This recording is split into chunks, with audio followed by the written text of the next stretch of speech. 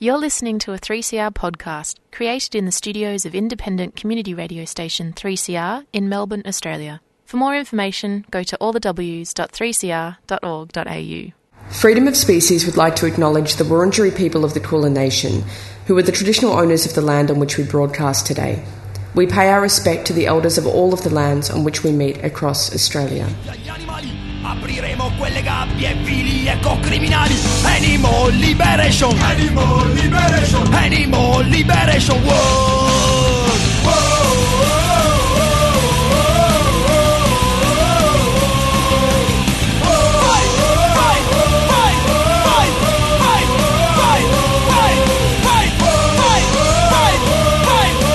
animal liberation. Freedom of Species brings animal advocacy to the airways from the 3CR studios in Melbourne and via podcast. Thanks to Sally from Out of the Pan for the previous show. You can catch Sally every week at 12 p.m. on Sunday, talking all things pansexual. And today we're joined by friends of the show and previous guests, Dr. Zoe Sutton and Dr. Corey Wren. Zoe's a sociologist specialising in qualitative research with both human and non-human animals.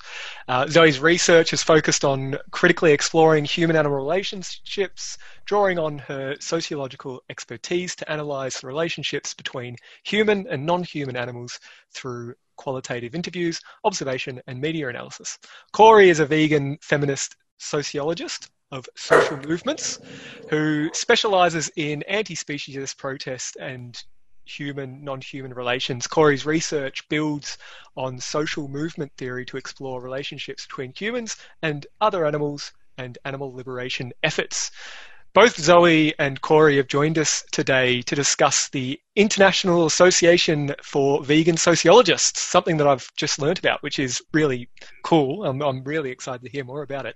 And the upcoming sold-out conference running over the 7th and 8th of August. We were really interested to hear more about what vegan sociology is and what the conference is all about. So we've invited Zoe and Corey on to discuss this with us and share a little bit with all of you listening. So welcome, Zoe and Corey. Thanks so much for making it here. Thanks for having us. Very excited to be back. And I want to start off with, what's sociology? I mean, Nick is a sociologist. Nick's here with us as well. Our regular co-host, Nick. And yeah, Nick's a sociologist as well, I believe, or a social scientist. No, sociologist. Yep. Sociologist. Yep. What is sociology? Can someone clarify that for me and our audience? I want to go first, and then you guys, I want to hear how you would define this, because I was once asked, what is sociology? And I started going, and they said, if you go to a party, you need to be able to define sociology quickly. But it's one of those disciplines that really resists that in a lot of ways, because we are very interdisciplinary. But in general, the easy answer is we study societies, but we also are very interested in institutions. We're interested in group level relationships and interactions, individual with society, all that kind of stuff. But I think, correct me if I'm wrong, guys, if you had to put it in a nutshell, we're interested in large institutions and structure. But see, this sounds like jargon, so you guys go. I mean, I think for me, sociology is always about looking at the link between individuals and broader society and taking things that look like individual experiences and showing how they're actually indicative of social patterns, whether it be, animal oppression or patriarchy or your class positioning, and how those very big things manifest in everyday life as well. So it's always about that link between the big and the little for me. Yeah, and I guess I'd add that it's a little bit like psychology, but a bit more arrogant in that rather than just analysing individuals, we're trying to explain the whole society. And I guess as Zoe and Corey touched on, like looking at the link between the individual and society, that our individual choices, actions, lives, etc., are influenced by broader institutions around us. And I think also to differentiate it from anthropology in very sort of simplistic terms, like that sort of bigger scale, like anthropologists are often interested in looking at a little group, but we might look at much broader things like the media and government and class and gender and these bigger things rather than focusing on the small little groups, to sort of simplify it anyway. Mm-hmm. Well, and then there's also sorry. methodology. I was going to add, there's also methodological differences because you're mentioning psychology. They tend to be very stats-oriented and, very individualistic. But there's also theories that we favor over others. There's an overlap in all these different disciplines, but I think these are all kind of hitting at the main ones. And is sociology a part of social sciences, or are they the same thing? Is it sort of the same word, different words for the same thing? I think social sciences would include things like anthropology and psychology, right, guys? I don't think psychology, but it would include politics and definitely politics and anthropology anyway. I'm not sure about psychology. I didn't think it was, but I'm not sure. I used to do social psychology, so I figured maybe. Oh, well, thanks for clarifying that for me, because it leads it leads directly into the next question, which is so we know we have this understanding of sociology that it's sort of investigating these large social institutions and structures and within our societies and how that might influence us at an individual level. What is vegan sociology, and is it common for sociology to be sort of divvied up into? So, is there like other types of sociology? Do you want to just describe to us what's vegan sociology, and is this a common thing to do? Give sociology a label like that? I mean, I think there's a whole lot of different kinds of sociology depending on what you're looking at, because it is such a broad discipline, which often sometimes is something we struggle with, that it is so broad that we struggle with the question of what sociology is. But something that I think is really interesting in sociology is about the sociology of knowledge and understanding how we know what we know and the ways that power and those broader structures influence what we understand to be truth and knowledge. And for me, I think that's really where vegan sociology came in, through conversations with Corey as well, about the fact that we have all of this kind of animal studies and we have sociologists studying animals, but there's something about the link between, a vegan epistemology or a vegan understanding that underpins your research. It does matter if you think it's okay to exploit animals and you're doing animal research, I think. And that filters into the research that you do. So for me, a vegan sociology is about kind of understanding those power dynamics and also trying to channel your research in ways so that the research you do matches up with the ethics that you follow and the oppressions that you're trying to tackle with your work.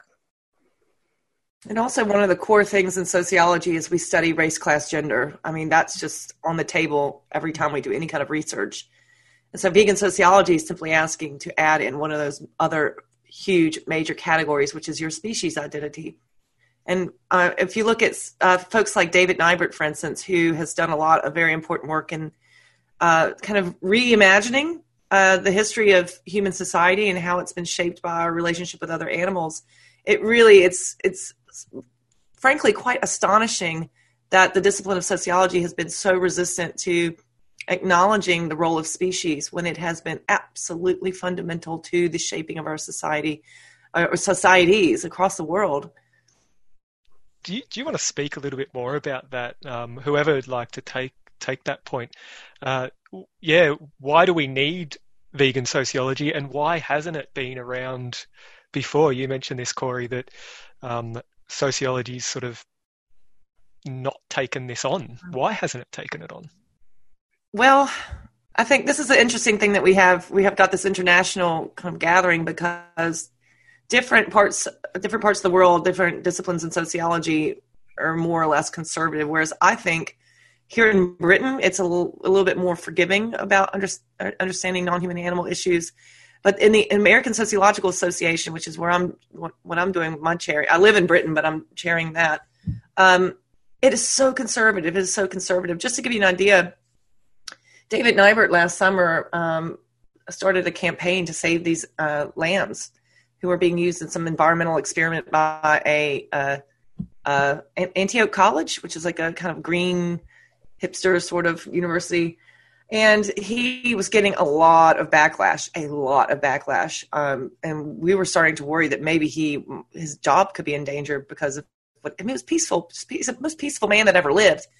But we felt that there was, we petitioned the ASA and said, can you please offer some public support, because people are labeling him all these like nasty things. And the ASA just was, first off, it was cumbersome. And then secondly, finally, they're like, nah, I don't think so. So it's like they have this kind of blinders, if you will, when it comes to vegan work, vegan research, vegan public sociology, the importance of non-human animals. And I'll say this last point, and I think Zoe can elaborate on this. But once I became chair of the ASA section for animals in society, amongst people who ought to be a little bit more forgiving, it's quite divided. For instance, last time I was on your show, we talked about the COVID situation and how non-human animals, we have to bring this into the picture. And I had posted an email out to the listserv from my own self. It wasn't representing the section, but I got pushback from people who said, oh, if this is going to be a vegan thing, I'm quitting this, and I don't want to be associated. This could be career suicide. And basically, they weren't vegan. They weren't interested in veganism. They were interested in studying people who work with animals and eat animals. They themselves eat animals. And you have a lot of dog and cat people who they care about animals, but really as variables, as research objects instead of subjects, And that's why we were frustrated. So what do you think, Zoe? Absolutely. I think the group definitely stemmed out of our kind of mutual frustration with that sort of thing. And there's always this idea that vegan sociology and vegan approaches to anything are political and that everything else is not political. And that really bothers me because, part of what we look at in sociology is norms, right? Everything is political. Everything you do is feeding back into some sort of norm. So to position us as these kind of political people that you have to stay away from that are forcing our way of understanding on other people, I think is to misunderstand how the social world is created, which is really frustrating. It's quite interesting. It sort of reminds me, because sociologists, it sounds like, are really interested in interrogating sort of these norms, these societal norms, and thinking about how they influence us as individuals, and at large scales, society as a whole. That you would be maybe that people in that practice might be more aware of when this creeps in, through norms around animals, speciesism, carnism, these sorts of things. And it reminds me of similar conversations in the fields of philosophy where, I think I've read something or a piece of research that asked philosophers if, eating animals was okay. And I think a small majority might have said no, but whether they actually practice what they believe in terms of their work, it didn't match up. So they would agree that it was wrong to harm animals or eat animals, but they didn't actually practice not harming animals by not eating them. And why? How? You probably don't know as much. Like, it's probably as strange to you as it is to me, maybe. But why would people who, like, it's their job to interrogate these norms and these processes, be blind to their own examples of it, in relation to animals? Does anyone have any thoughts on that, or am I just talking? No, I think we all have those kinds of blinkers, and it comes back to privilege as well, right? We have species privilege that very much goes unchallenged and is supported by broader society. So I think in every situation, so many conferences, it's very rare to find a wholly vegan conference. And I'm sure we've all been in situations where you have like roundtables of people talking about why no one cares about animals. And I went to one where I was the only vegan at the conference. And when I put up my hand and said, well, why don't we talk about whatever and have a breakfast? And maybe when you think about why you have that disconnect, that will tell you why other people have a disconnect that you disagree with. And the person writing the notes just said, that makes me uncomfortable, and then turned around and walked away. And I thought, well, how can you expect other people to raise these questions if you're not willing to have it yourself? But I mean, it really speaks to how much, other animals are so completely socially constructed that you don't even see some animals as beings that can be harmed or harm that we're contributing to and all of that. So is vegan sociology, so it sounds like you're distinguishing yourselves within the world of sociology and making that explicit, perhaps like people might have done in the past with ideas around race, gender and class. If it's a clear distinction, then people sort of need to think about it. Yeah, and just making it visible, I think, has also allowed us to find each other a little bit more. And I think there really is a power to finding other people who are vegans doing sociological work and starting from that standpoint, which, I mean, for me, it was partially just that I wanted to advance my own work and my own thinking. And to do that, I wanted to talk to other people that started at that standpoint. I'm tired of having this conversation over and over again where we have to debate whether it's okay to eat animals while we say that we care about them. I don't think it's getting me very far. I think it's not getting a lot of things very far. So I'm trying to advance the conversation a little bit that way as well by making a new space. And there are these spaces, like we've not invented something brilliant and exciting, but this is a space that I think we're seeing people flock to, which is nice. Well, we kind of were interested in doing the sociology specifically because, there's tons of spaces for what we do, but they tend to be kind of invite any discipline, just anything in the humanities, anything in the social sciences, which is great. It's extremely useful to go to those. But we know from the history of our discipline, it needs to be pushed. And someone's going to have to do that, or not even to just push it, just to be visible, as Zoe was saying. And it reminds me of like the Vegan Society. They started out where they were, within the Vegetarian Society in Britain, and they were just kind of doing their own thing, not really getting much visibility. It's kind of tension. And then they decided, well, we're going to branch off and do our own thing. And it was small. And, at first it wasn't really getting much traction, but there was something really, really powerful in existing, and publishing that first newsletter. And what is it, 1944? And here we are, we exist in the world. And that's where I think we have to start. Maybe we're not going to transform sociology overnight, but we do need to be present. And I also want to be very clear about, I don't want to make it sound like that we've solved problems with racism and sexism and classism and other isms in sociology. We have not.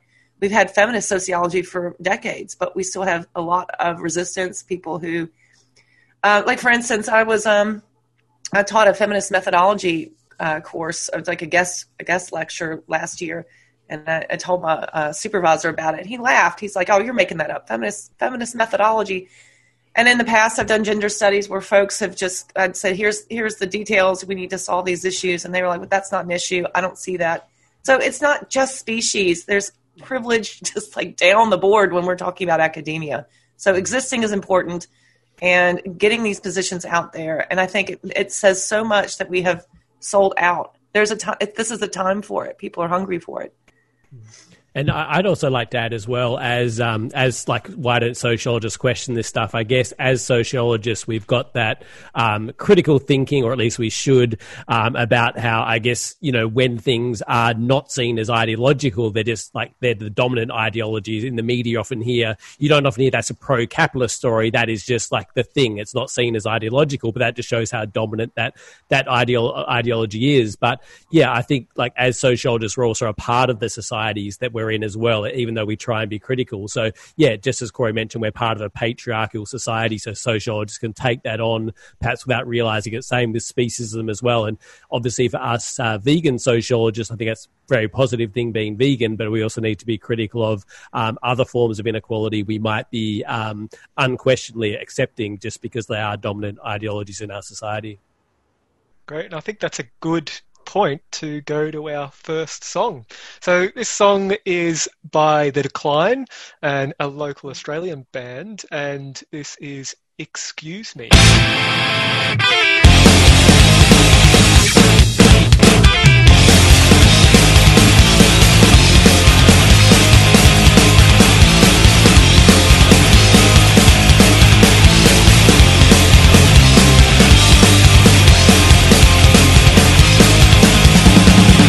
Understand necessity, you're not the one in a factory, locked in cages.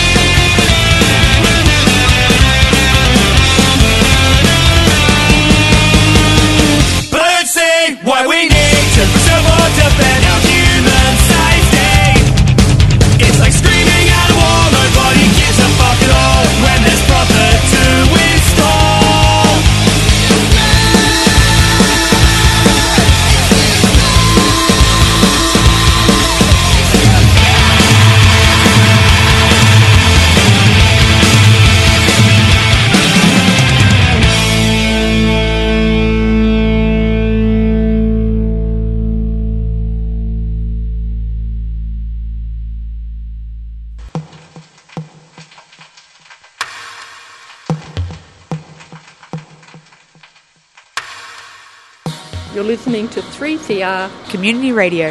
855 AM. Hey, all you mob, it's Dr. Mark Wintertong here. Coronavirus has certainly changed the way we live, work and connect. These changes can be hard for some of us and can make us feel no good in our head or spirit, like sad or worried all the time. Some of us might already be dealing with other things like sickness, trauma, and this can make it really hard for us to feel good about anything at the moment. If you're feeling like this, remember, it's okay to ask for help. Have a yarn to someone you trust, like your family or an Aboriginal and Torres Strait Islander health worker. You can also call Beyond Blue, Lifeline, or the Kids Helpline to talk to someone, or look at some helpful information at headtohealth.gov.au on the internet. A 3CR supporter. You're listening to Freedom of Species, 3CR 855 AM and on podcast. Thanks for tuning in. Today we're talking with Dr. Zoe Sutton and Dr. Corey Wren about vegan sociology. And if you've listened before the song, you will have a bit of a clearer understanding of what sociology is and why both Zoe and Corey have created an international association of vegan sociologists. And that's what I hope we can, I'd like to hear a little bit more about. Zoe, you were mentioning, staking out the space that is vegan sociology allows you to meet other people and really push the field. Is this part of the reason you've sort of put together the International Association of Vegan Sociologists? And what are both of your roles in that association? Well, our roles, I think we're figuring out. We've just got ourselves as co-founders at the moment, and we're hoping to have a business meeting at our upcoming conference to work out what the future of this group's going to look like. But in terms of staking out space and things, a lot of the response we got as soon as we started, Corey put the website up. She did a very good job with that. I can't Looks say. Great, by the way. Yeah, that's a nice great, website. Doesn't it? Excellent. And we started getting emails from people whose work I hadn't read before that were saying things like, I'm the only vegan in my department and I've been trying really hard to do this work and I don't know anyone around me that I can work with on this. And I think especially, I definitely have people working on animal studies where I am, and I was very lucky to have a supervisor who was a vegan sociologist who was doing animal stuff as well. But I think having people as a sounding board and having people as support and just knowing that other people see what you do and recognize it as valuable can be a massive step in legitimizing it and encouraging other people to do it. And I don't know if anyone else has this experience, but when you're a new postgrad and you go to a conference and you say, oh, I'm doing animal studies and I like to do critical stuff, and people go, oh, what's that? Is that really a thing? It's hard when you get started. You need to have someone else to at least, give you a nod and be like, yeah, it is a thing. Well done, you keep going. So even just that small kind of support and having a space of legitimation, I think is really important. Yeah, indeed. And what are the sort of goals for the International Association of Vegan Sociologists? I know you mentioned you're still sort of figuring it out, but do you have any sort of broad plans or ideas, Corey, perhaps? Oh, yeah. My idea was to have the business meeting so we could ask other people. I did all the work of putting the website together, right? So I was like, all right, I'm done. Well, we also did a Facebook page and a Twitter page, so we're official, right? But Absolutely. I think Zoe's hit it on the head. The number one thing we're interested here is validating one another, creating a sense of community. I think that we have really been blown away by the very swift response, positive response to the conference we've organized. So I would imagine we probably want to do it again next summer. And doing it online is infinitely easier than having to negotiate something in person. So, yeah, I don't know. I could say all these different things, but it really depends on what kind of what kind of feedback we get about who wants to do what. But I mean, we could do blog. I set up a blog, and I'm just cross-posting stuff that I've already written. But, you know, we could do that. We could do an online journal. We could do anything we wanted to do. But it's a matter of what other people who come to this conference are able to contribute. And because, you know, you set some of this stuff up and people say, oh yeah, I'll do this, and then they don't actually. So it may just stay. It might just stay as an online community that comes together once a year. Who knows? We'll see. Yeah. And on the conference, can you tell us a little bit about that? Yeah. All right. So I think Zoe should. Zoe, you go for it because you put the call for paper together. Okay, so the conference actually started as a collaboration of the sociology and animal groups around the world. And then we kind of included our vegan group as well because we were working on that at the moment. So we were just trying to find a way, I was trying to find a way for our Australian sociology and animal group to start bridging ties with other groups around the world and create some more connections between members and highlight kind of the really good work that sociology is doing in animal studies. Because I think sometimes sociology doesn't necessarily get the attention it deserves for its work on animals. And we do contribute some really interesting things. And the more this group's grown, I think it really has become quite a vegan conference, which really speaks to the great response we've had to the Vegan Association. So that now I think most of our papers are vegan underpinned or talking about vegan things or having a critical animal studies approach. And yeah, so we've got the Canadian Sociological Associations group on board, and they've been really fantastic in communicating with their members and offering kind of support and all of that. So it's really just bringing together as many vegan animal studies people around the world as we could from sociology and seeing what we can showcase, I think. And I was also quite blown away that the ASA, because remember I said the ASA really dropped the ball with David Nybert in supporting him. And so I was hesitant to even ask the ASA to do an official collaboration. I was just going to do it kind of unofficially myself. But the ASA actually did approve, so we were allowed to use their logo and all that good stuff. So I think that was an unexpected surprise. So it sold out very quickly. Within, 2 weeks, it sold out. The ASA was on board. We're able to bring together, and hopefully, this is what I would like to see next conference, is maybe some sections from elsewhere in the world, you know? Mm-hmm. We weren't able to get the British section on board, for instance, and that actually, this is kind of a side note, but we weren't able to get the British section on board, and so we were thinking, because it's the same situation, you guys, like where you have the animal people, but not all of them are actually animal people. They just study animals. They're not really in it for animals, so it's the same situation in Britain. And then we were some of my British vegan sociology colleagues. We started thinking about, and Zoe was in on this as well. Perhaps we could do a vegan section in the BSA. So we're going to pursue that and see what happens. But that's why I think, you guys, that the British sociological scene might be a little bit more forgiving. That's just one of the reasons. But yeah. Yeah, it would be good. And I think it might spark some other animal groups around the world. I know when we were setting up the animal one, and Nick, you were involved in this as well, setting up the Australian Sociology and Animal Group. It really helps to have other groups around the world that you can point at to say, look, they're doing it, everyone has it. This is something that happens in sociology now. We're not a strange political group. This is actually a legitimate field of study for sociologists. So I'm hoping we'll see a little bit more focus on non-human animals coming out of other sociological associations as well.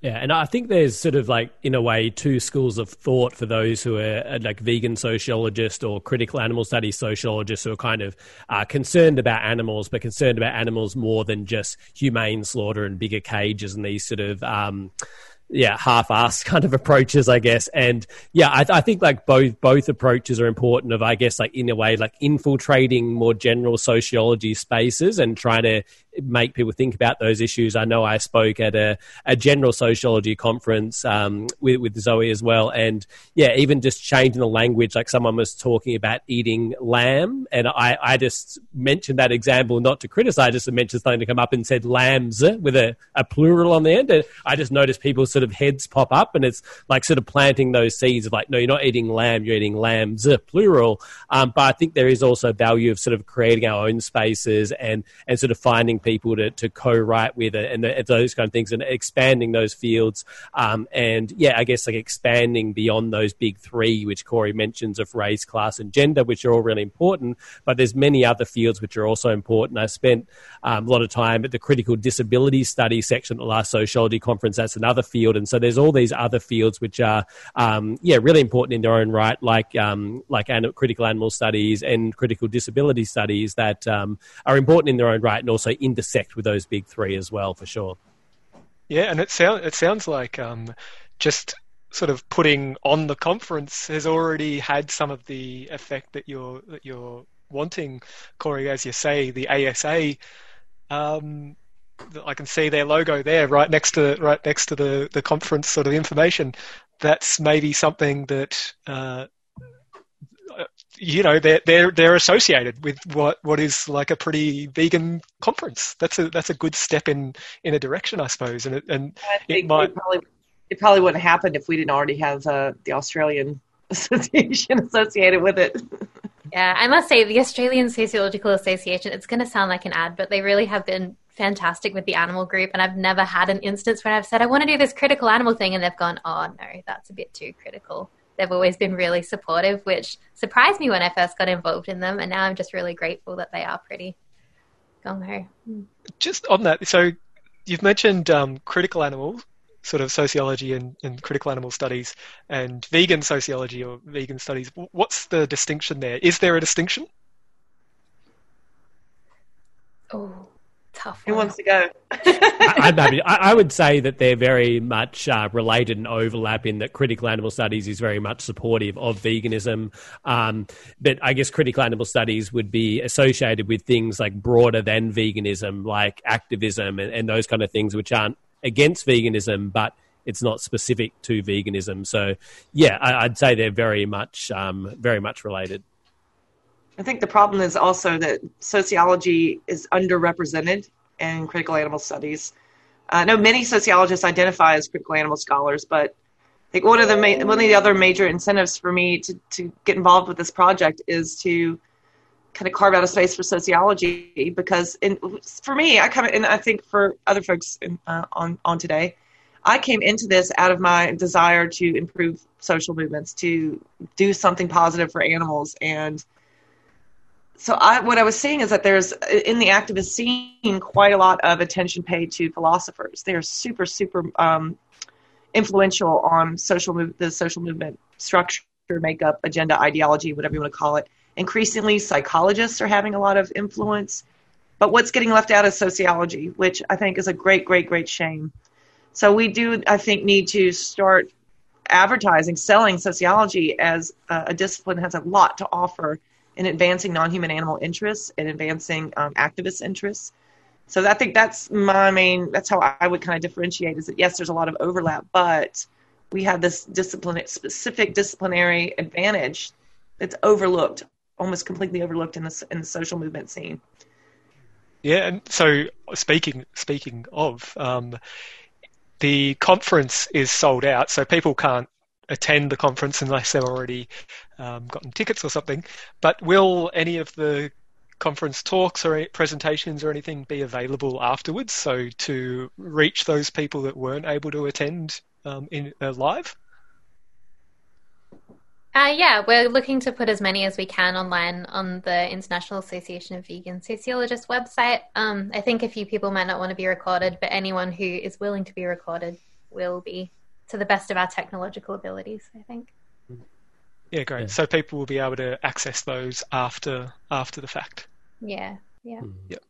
And I was going to add as well, I think that in terms of what sociology has to offer, and I guess in my research, like philosophy is kind of at the edges of my research in terms of setting up the framework. But I agree with Corey that sociology does have a lot to add beyond just, it's not just philosophers who can add to it. Sociologists ask important questions around like human behavior and resources, like financial considerations within an organization, how that shapes activism, all these kind of questions, which are in a way human focused because they're focused on human social movements. But in terms of how they can advance veganism and animal rights, I think hopefully the research of people like me and Corey and Zoe is raising questions that are useful for activists to look at, and hopefully, giving information that activists can practically use and draw on in their research. And hopefully with this stuff being publicly available, hopefully what we're saying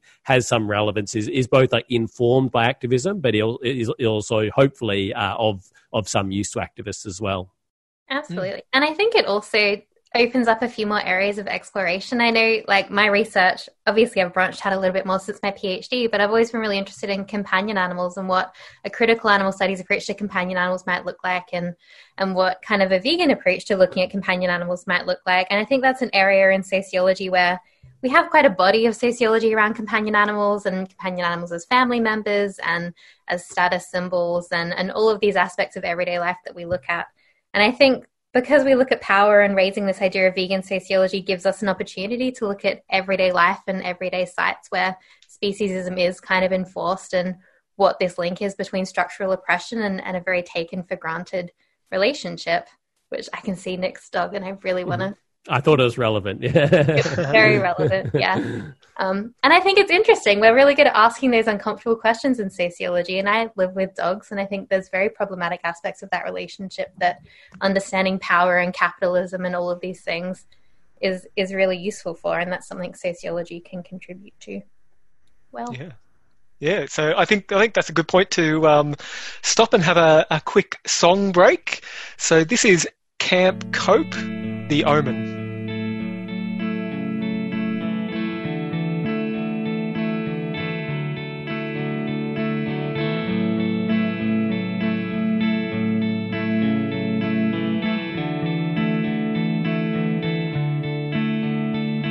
We all sold weed for a while, and we've all made our mother cry. It's a habit that I've finally broken at this point in my life, and now I'm kinda getting by.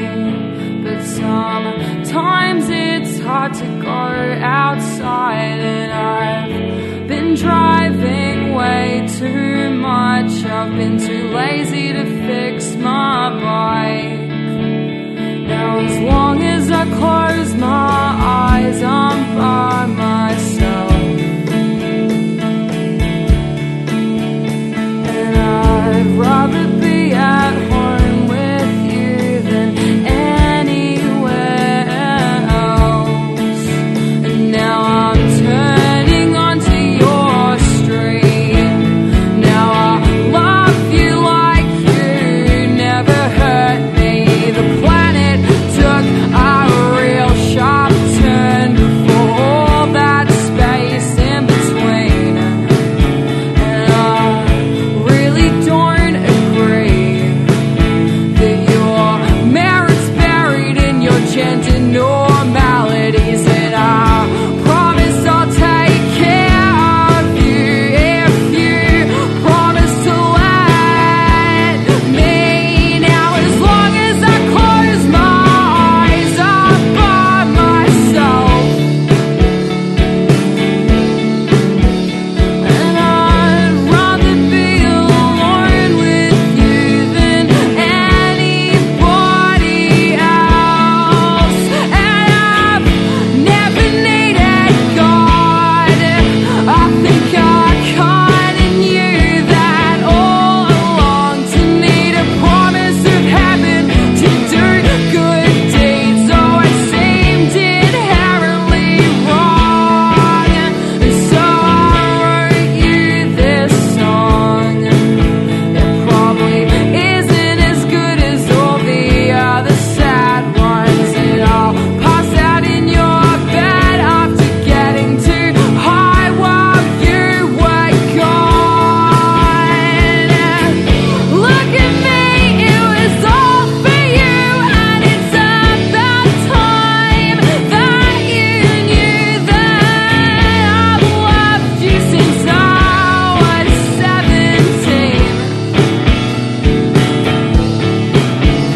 For all the things I've seen, there's still some words that I need to claim. But let's move far away from here when I finally get my degree, where we'll live happily, get some rescue dogs in a house by the sea, and I promise I'll take care of you if you promise to let me.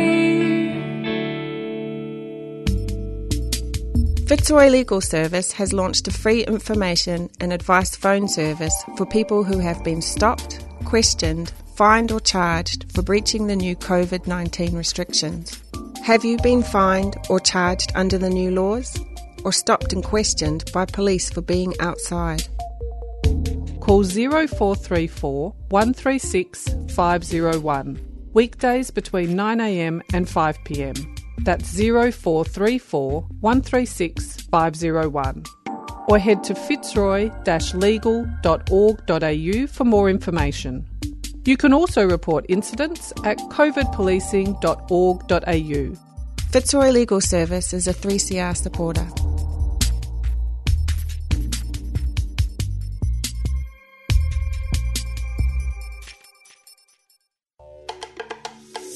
The Queen Victoria Women's Centre is calling all craftivists to join us and make a fuss. Make a Fuss is a crowdsourced craftivist project looking for submissions on the theme of women's silence.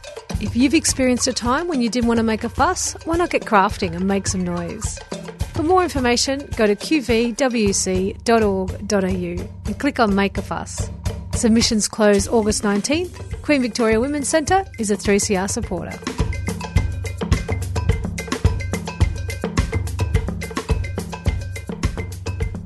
You're listening into Freedom of Species on 855 AM, 3CR, Radical Radio. And we are speaking with Zoe and Corey about vegan sociology. And we've just discussed the vegan sociology conference that they're putting on, I think, next week, as soon as next week, on the 7th and 8th of August. Something like that, I think. Sold out, so it doesn't really matter. You can't attend. You can't go along anyway. But there may be talks available online. And what's been interesting is that you've been mentioning, that both Corey and Zoe, that creating the space and labelling or making this group vegan sociologists has really helped connect you with people and find other people within academia, and I think it'll probably produce hopefully good connections with activists and advocates who may not be very aware of sociological theories or ideas. But what would you say to, like, I look at it and I'm like, oh, that's so cool. I wish there was a vegan science group. And I look at sort of the idea of creating a vegan science group, and I just think people are just, they're so, I feel like they're so far away from that. What would you say to someone like myself who would be sort of build it and they will come? Yeah. Mm-hmm. I think also like your vegan sci like podcast and website, surely that would bring people in, wouldn't it? Have you made connections through that platform with other scientists? Not really. More activists and advocates, but I don't really do much on it anymore. But when you did, I thought that might attract some people. But there's certainly people out there, but it's sort of like, and you might be able to speak to this, but I don't like to sort of pander to this idea, but I do get the sense that people are afraid of using the word vegan as if it's a dirty word, especially in the context of academia and those sorts of things. Have you had any experience, or do you have anything to say about that? Is that something that you've noticed? Yeah, I mean, I don't think I could in good conscience say it will definitely have no effect on your life ever to be the public vegan scientist. But I don't know. I think you weigh up the costs and benefits. I thought I shouldn't use the word came out, but if I declared that I was a vegan sociologist and I wanted to hang out with other vegan sociologists and eventually they came, then I got to talk to people that I wanted to talk to and develop the ideas that I wanted to. And for me, that was worth it. And I think it's paid off in a really big way. But it is scary to be the one that's just like, yeah, I'm vegan and everyone else should come and have vegan conversations with me, because you might get, blowback and you might be shunned for things. And I know Rita Wilkie writes about dirty scholarship, and there is kind of a stigma around it. But I also think vegan sociologists probably have a pretty thick skin by now, because we've all experienced that to some degree. And I had a school. Sorry, go on. No, that was finished. You go. I have a story that bounces right off of what you said, because I was telling my head of school a couple weeks ago about the conference we're putting on the website, all that. And he's like, vegan sociologist, gosh, no one's going to like you. No one likes sociologists and no one likes vegans, so good luck with that. And I must say, like, I am a very out and open vegan researcher. So I am the sort of a vegan scientist, and make that quite clear to all my colleagues know that I'm a vegan scientist. But yeah, I'm just going to comment on the dirty thing. Yeah. Like I guess also I'd say that it's probably like less dirty than it used to be. And I think that's also from people being, as Zoe said, like out as sociologists. And even from my own researching, interviewing Paddy Mark from Animal Liberation Victoria, she was talking about in the 1990s, they didn't want to use the word vegetarian because it was too radical. And that's only become less radical because people use the word vegetarian. I think we can do the same with vegan, like to the extent that it still is like a dirty word. I think the more we use it, the more people get familiar with it. But yeah, go ahead, Adam. Sorry. Yeah, no, I was just thinking how I don't know. Like, I feel like the science is very conservative, and I've been toying with like this idea of like conservation biology is a values driven form of science. Why can't we have some sort of like science that's driven by the value to protect animals, or to recognize and not harm animals, liberate animals, animal liberation science? I don't know. It's an interesting idea, but I think it'd be a hard sell. I love that. I'm sold. You should definitely do that. Well, Adam, I think for Zoe and I, what made this really feasible was that both of us were chairing sections on animal stuff. So we were already pretty well networked. And we just had, I think one of the first things that I did was I simply went through my my networking diary, whatever you want to call it, and emailed all the potential contacts I had who were vegan and sociologists, which was, when I looked through it, it ended up being about 50 people. Yeah, wow. And I just wrote them and said, here's what we're doing. If you're interested, sign up for our newsletter. And if you'd like to be listed on what ended up happening, I mean, not only were we reaching out, but once it was out there, Zoe and I started getting all these emails from people who wanted to be a part of it. Some of these people I had never met before, a huge groundswell of students, which was extremely encouraging. So I think that we did have a bit of an advantage being chairs of our sections, that we were able to kind of use that position to leverage this. But I think if you want to do this, and we're absolutely encouraging you to do this, we need you to do this. You must do this. It sounds so important. I would say start focusing on that, like networking, or maybe even just start with a Facebook page and start building it up. Yeah, that's a good idea. And so to continue, we've got a little bit of time left. I just wanted to get some thoughts. How's veganism going? It's a broad question, but what are your thoughts? Depends on the pretty well. It depends on what, Corey? I think you said what I said. It depends on where you are.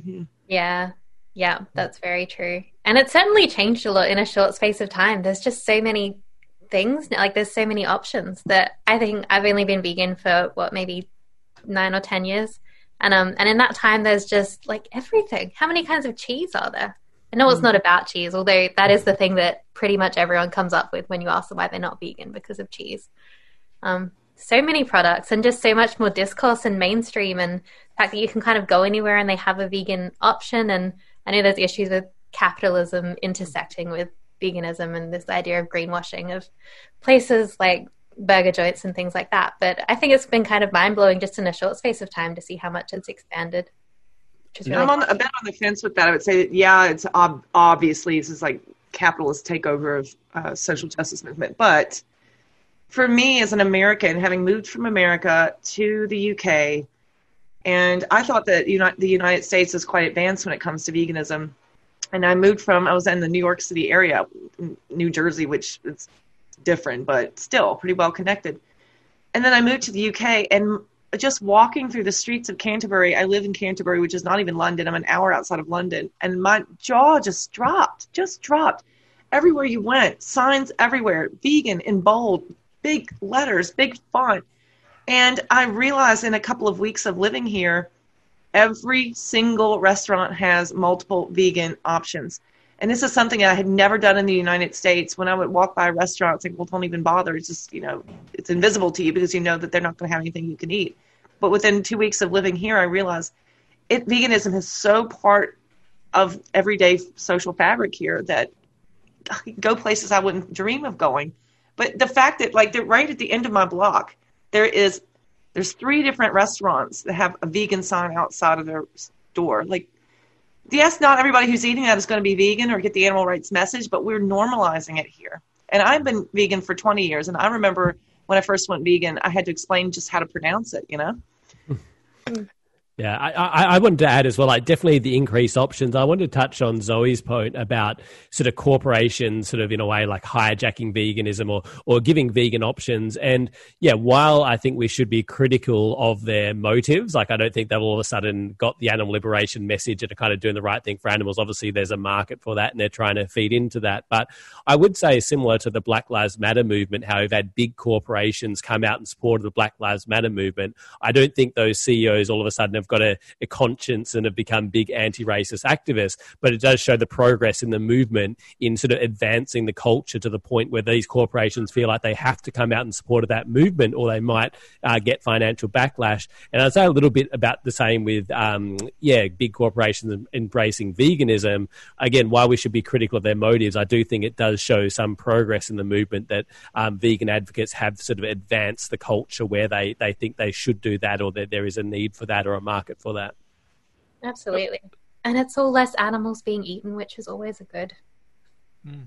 And what do you think is the what's going to get us to the next? So we're sort of talking about veganism being much more accepted and common. What's the next level look like? What's overthrow capitalism? In a nutshell. Well, that's a pretty succinct answer. I like it. Anyone else? I guess I'd say, like at the moment, we've got like huge explosion of vegan options and vegan mainstreaming. But I guess from my research, I originally called one of my chapters like the rise of veganism. And then I sort of, with my PhD supervisor, I was like, maybe the mainstreaming of veganism is kind of better, more accurate. Because again, veganism has become mainstream, but it hasn't so much risen. And I mean, it has in very, very small ways, perhaps. But the total numbers of vegans, according to various studies, depending where you are, et cetera, there hasn't been an explosion of an increase in vegans. So, yeah, or a substantial increase. And so, yeah, I guess that would be, maybe before the overthrow capitalism. But the, like, to me, that would be a next step where you maybe get like 10% of people who are vegan rather than a smaller number of, depending where you are, sort of 1 or 2 or 3 or 4 or 5% maybe. So like significantly increased numbers of vegans, which I think would, because of that social pressure, I think would make it much more easy for other people to become vegan. So yeah, that's one thing I would see, like more like substantial numbers of people becoming vegan rather than just occasionally eating vegan food, or for the small number who are vegan, life being easier. Yeah. I think you were very right to point on that social point. This is one of the things that makes sociology unique, because a lot of the animal rights advocacy orgs look at psychological motivations and the individual choices. And what they fail to really account for is the social pressure of the importance of networks, the importance of family and friends. Absolutely. And I would also like to see a little bit more attention paid to things outside of food consumption, around just the way we live with other animals and our connection to nature. And even something like, I mean, I like to garden. I don't know if anyone else likes to garden, but even in the veggie garden, the idea that I've recently learned this, I don't know if it's just me, but I didn't know you could buy tubs of ladybirds and things like that. And just this idea that you can constantly buy nature rather than trying to think about how we relate to nature and making kind of hospitable environments and thinking about the way that you live to encourage, like all of the creatures that we share our world with to have an easier life that is a little bit less killy would be nice. That's a technical term. I like that. A little less killy. It'd be nice. We're going for. Yeah. Just starting to expand it a little bit to kind of pay attention to the things that we do in everyday life that also inflict harm. And also more vegans, like Nick said. Awesome. Well, thanks so much for your time, folks. We really appreciate it. We are almost out of time. I just wanted to say before we go, for everyone that's out there in Melbourne and surrounds, COVID is on the rise again this week. It's not been going down. So if you get tested for coronavirus, it's COVID-19, you need to stay home while you wait for your results. If you don't have any leave available from your workplace, the Victorian government is providing a $300 payment while you wait for the test results, 2 or 3 days usually. For more information, call the coronavirus COVID-19 hotline on 1-800-675-398, a 3CR supporter. Please make sure that you stay inside if you're getting tests, and if you're going outside, make sure you wear your mask.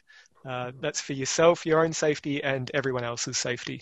Yeah, and I just had a couple of quick announcements before we go as well. I did want to say just briefly that I'm glad the government has gone down this road rather than punitively punishing people for not doing the right thing, actually making things easier and at least putting some Band-Aid solutions around insecure work and leave and that kind of thing. So I think that's a positive direction.